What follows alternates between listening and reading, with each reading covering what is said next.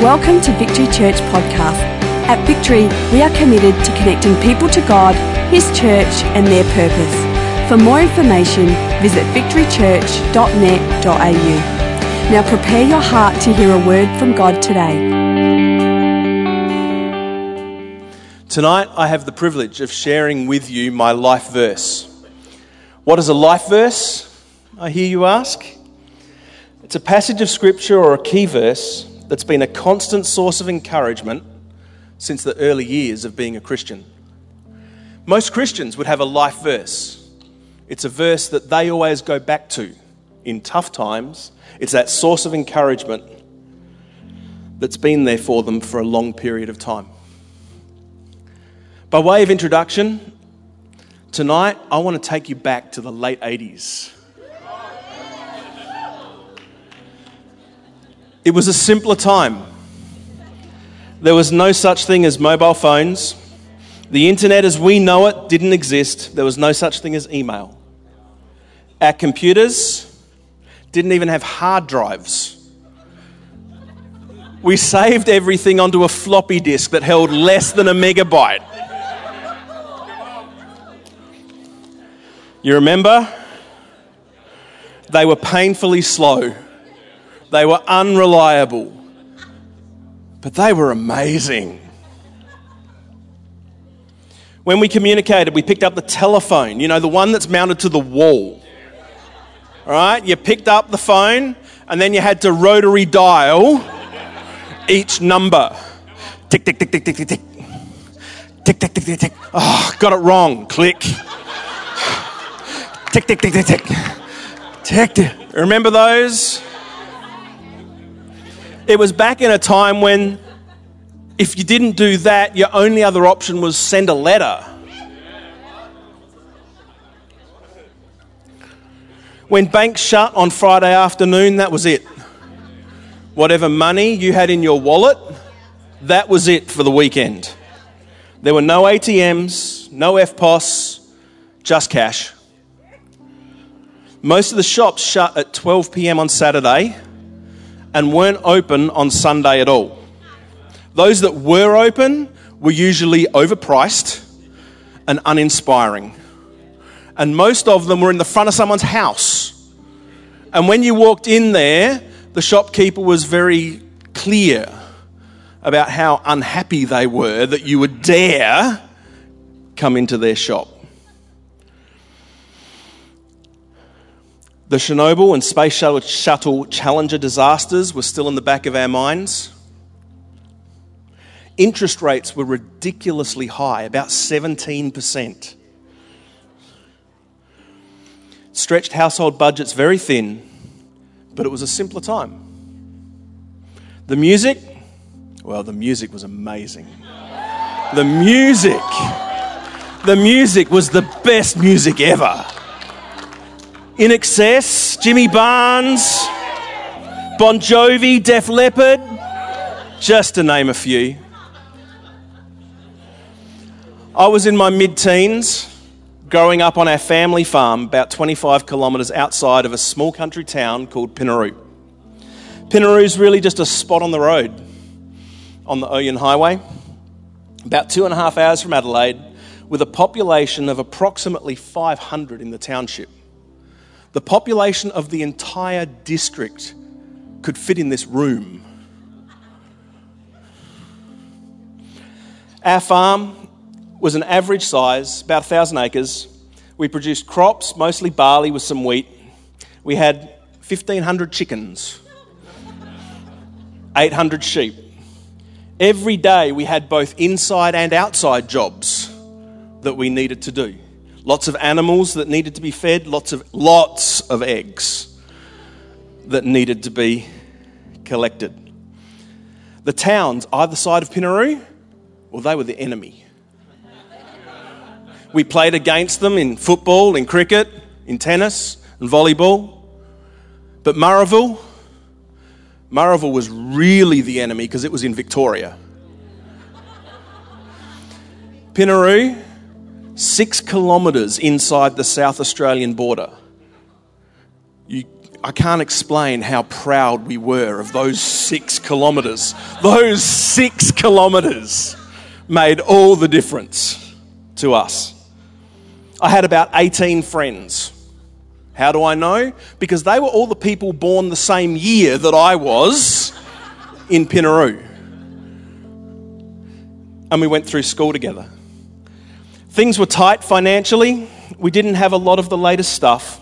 But what we did have was time and space.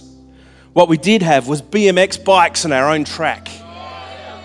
What we did have was underground forts with tunnels that went everywhere. What we did have was air rifles and knives, motorcycles and cars. Although if you look at the cars, you'd be hard-pressed to really call them a car anymore. It really looked more like something out of Mad Max. What we did have was adventure. I can remember when I was 11, running around the scrub outside our house at Pinaroo, pretending I was Rambo. Now, for many of you, you'd say, but everyone imagined they were Rambo. Well, that's true. Except I imagined I was Rambo with real knives strapped to my body, with a real rifle in my hands and with a real slingshot in my back pocket. I was ready for anything. I learnt to drive by the age of 13. Regularly visited the neighbours driving through the paddocks. And I can remember by the age of 14, my dad having a go at me because I was tearing up those paddocks that I was driving through, and he wasn't very happy. People ask me all the time, what was it like living in the country? That's not true. What they normally ask me is, what was it like living in the country? My usual response is anyone who thinks country people are slow hasn't driven with any of them. To be honest, I enjoyed it. I really did. Much to my wife's disgust. It's probably where I get my love of camping, my love of the great outdoors. But if I answer the question honestly, growing up in Pinaroo was bogan central. Some people attend feral fundraisers, some people dress up as bogans for fun, but I lived it.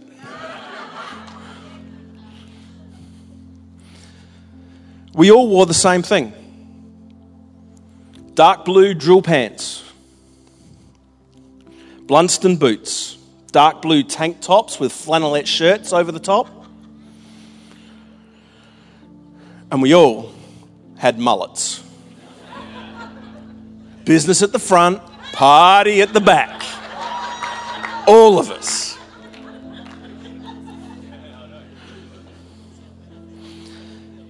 If I'm honest, I also knew that I didn't quite fit.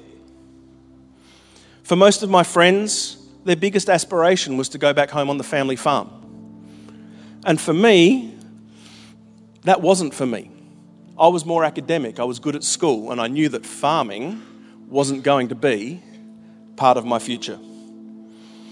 One day when I was about 15, I remember that we had another family coming over for lunch, and Mum asked me to light the barbecue.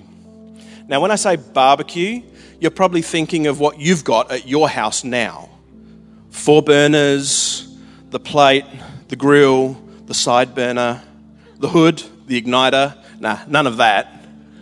None of that. This was thick, heavy steel. It was a 2-person lift to move this thing around. It only had 2 burners, but those burners ran side to side, and they looked, to be honest with you, more like flamethrowers than burners. Man, that thing could pump out some heat.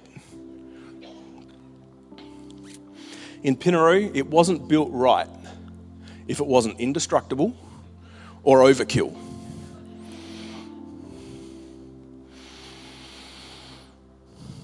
I remember Mum asked me to light the barbecue. Now, no igniter, trusty candle was how we lit our barbecue. So I remember going out to the barbecue, turned the bottle on, lit the candle, turned the gas on, put the candle into the barbecue, and the candle blew out. Oh, that'd be right. Do the right thing, turn the gas off, relight the candle, put it in, blew out again. I just figured there's a bit of air in the line. We'll be fine. Lit the candle, turned the gas on, poked the candle in, and got met with a fireball coming back the other way. What I didn't know was that the gas hadn't drained out of the barbecue. The gas was just holding in there next to the burner. And as soon as I put that candle in for the third time, it just created that right mixture of gas with air, with an ignition source, and boom. I remember vividly, I could see the fireball coming at me. I could see the individual flames within that fireball coming at me. I remember the heat on my face. I remember the smell of burning hair. Now, a little bit of burning hair has an awful smell, but this was my mullet. This was no little bit of hair.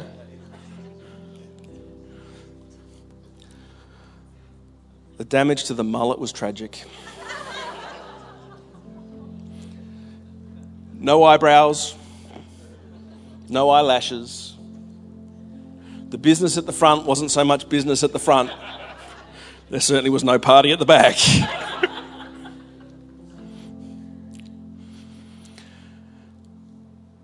I couldn't actually even see it, even if I wanted to. The heat from that fireball had actually welded my eyelids shut. I don't know if it was just the hairs that had actually all fused together or whether it was the skin. But either way, I couldn't open my eyes. There was nothing I could do except yell out. So I did. When anything goes wrong when you're growing up, what do you yell? Mum! Mum came out. When she saw me, she went into instant hysterics. Instantly screaming, instantly freaking out. Now, I was blind, remember. That did me the world of good, hearing my mother rushing out screaming and probably waving her hands. But once she gathered herself together, she called Dad over from one of the other sheds and she bundled me into the car and drove me into the Pinaroo Hospital, which is about 20 minutes away. I remember that car trip explicitly. My eyes were welded shut, but I'd done this trip often enough that I knew every turn. Wherever this car was going, like I knew what was coming next. We're bundled into this small hatchback, which was a manual. My mum, for 20 minutes driving into town, had her hand on my knee when she wasn't changing gear. And all I heard for 20 minutes was, "Oh Jesus, oh Jesus, oh Jesus." That was it. "Oh Jesus, oh Jesus." For 20 minutes, "Oh Jesus." For 20 minutes, I'm sitting there thinking, "Mum, put two hands on the wheel. We're going to die." "Oh Jesus." It was all she could do. When we got to the hospital, the nurses were able to get my eyes open. They could tell that I needed the doctor. Now, you wouldn't normally think this, but that was actually a problem. Because our doctor was actually part-time doctor and part-time farmer. Dr. Murray, the man who delivered me as a baby, was actually on the farm that day. And so the nurses put antiseptic cream all over my burnt face and a big white gauze pad stuck straight over the whole thing with a cutout here so that I could breathe. And then they bundled me back into the car with Mum to drive out to the doctor's farm so we could see what was happening. So looking like a mummy, smelling of burnt hair, back in the same car, back to the doctor's farm. At least by this stage, Mum was a bit calmer. When we finally saw Dr. Murray, he noticed that the fireball had taken the glaze off my cornea. Have a look at the person next to you. Look into their eyes. If you look into their eyes, for some of you, this is new relationships forming right now. For some of you, this is date night starting.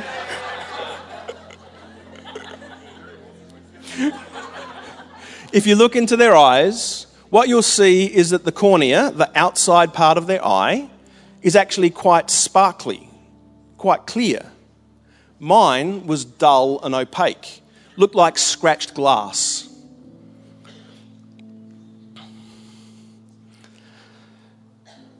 So the doctor said, "Great, glad you drove from the hospital to my farm, but now we need you to drive back to the hospital because we have to admit you."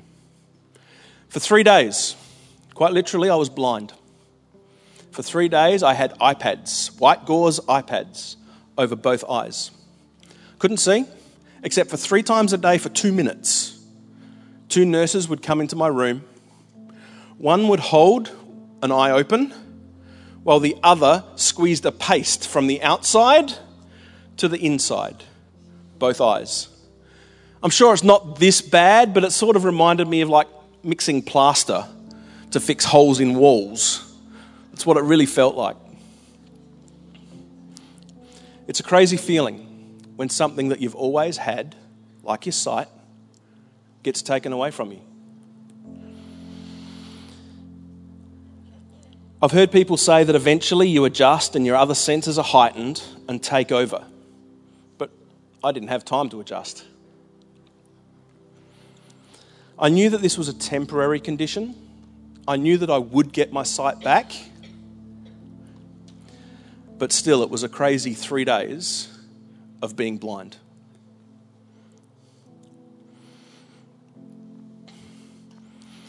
The first thing I lost when I was in the hospital was my spatial awareness. When you're trying to feel your way around a room, particularly a hospital room and a hospital bathroom, there's just way too many obstacles. As I was feeling my way around the room, I hit the emergency call button several times, which was okay when I wasn't in the bathroom. But of course, as soon as you hit that, everyone comes running. And it's not a great feeling, I must say. As I was learning my surroundings, I knew that it was 10 steps. 10 steps across my bathroom. And if I got those 10 steps, I'd get to the wall and I could come sideways and that would be where the shower was. Until the second day, obviously I was feeling a little bit more confident. And my steps got a little bit bigger. And after 7, I slammed my burnt face into the wall on the other side. Why didn't I put my hands up? Hey, I was 15. I knew everything. I knew where the wall was. Found it. The simplest things were the most frustrating. Going to the toilet was a challenge. First of all, I needed to give myself time to find the toilet. So you're blind, you're walking around. A couple of times I found the inside of the toilet bowl rather than the outside of the toilet bowl as I was trying to feel my way around. And then you've got a dilemma. What do I do? Do I try and find the basin and wash my hand, or do I go to the toilet? I'm not going to tell you what the answer was. The second thing I lost was my sense of time. When you're blind and you've got nowhere to go, time becomes irrelevant. Just lying there anyway. It's not strictly true though, because when you're playing your cold chisel at 2 a.m. in the morning, I was having a great time, but apparently the nurses weren't. And I found out that they didn't have the same appreciation to Jimmy Barnes at 2 a.m. as what I did. The third thing I lost was my sense of humour. I had lots of visitors, lots of family and friends that wanted to come and see me and rearrange my furniture before they left.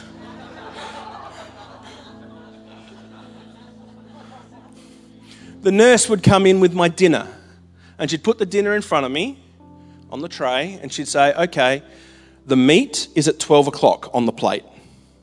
And as you go around, your mashed potatoes at 3, your peas are at 6, your carrots are at 9. And then one of my family or friends would just twist the plate a little bit.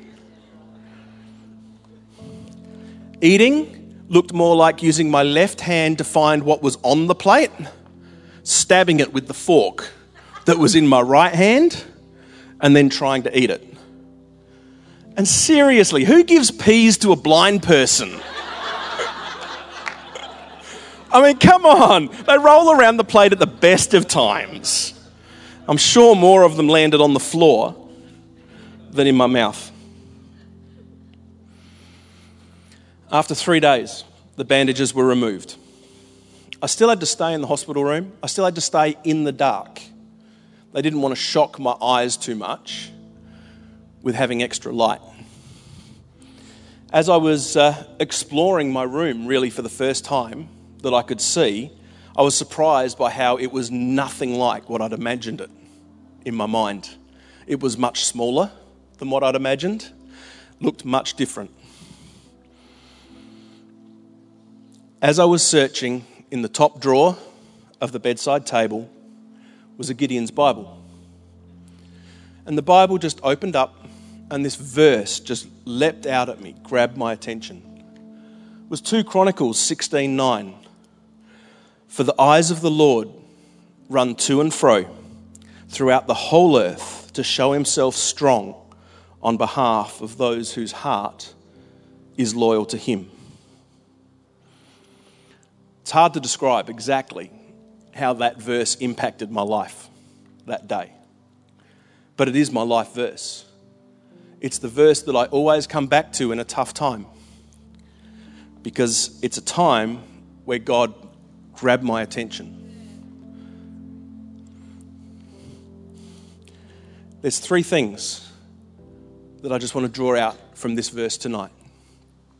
First one, God has his eye on you.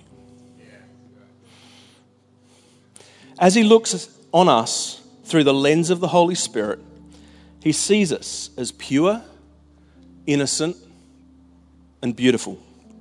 He lovingly, longingly looks at all of humanity and encourages us to choose to follow him.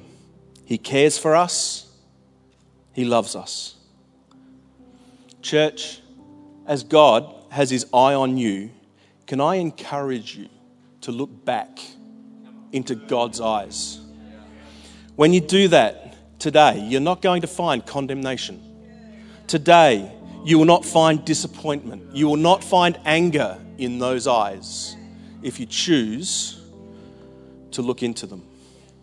For as long as there's breath in our bodies, what you will find in those eyes is love, acceptance, and care. The second thing, God's eyes aren't stationary. He hasn't put us in the playroom and checking on us occasionally. He isn't half asleep with one eye open and one eye closed. He isn't just strolling past and giving a casual glance. He isn't passive or hesitant. He's actively searching and looking, pursuing us with his grace, his mercy, and his love. I can assure you that just as God had his eye on me back then, he has his eye on you now. He's still looking. His eyes are still roaming, looking for those whose heart is loyal to him. The second thing, God wants to strengthen you. It isn't enough just to look. When that fireball erupted over me, when I called my mum, if mum came out and looked at me lovingly and with care, it's not enough. Action is required. Similarly, when I went to the hospital, if the nurses looked at me with love and acceptance and care, well, that's great. Face burnt. Action is still required. God has his eye on you for a purpose. He wants to strengthen you.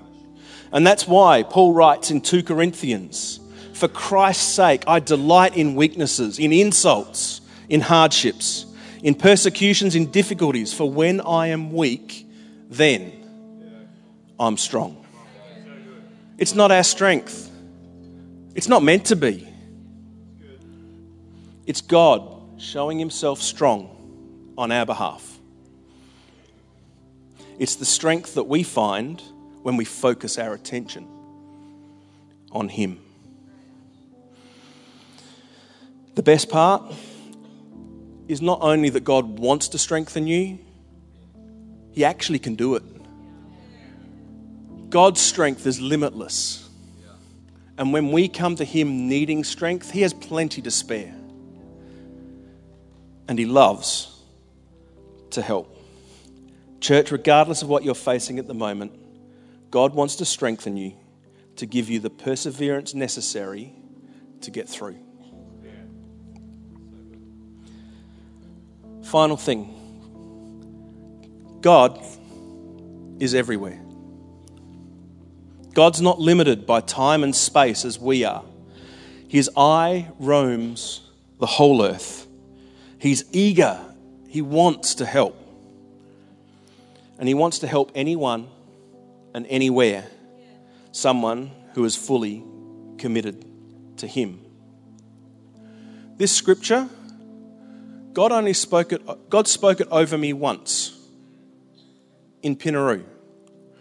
If you go back to the Pinaroo Soldiers Memorial Hospital, there's no shrine there.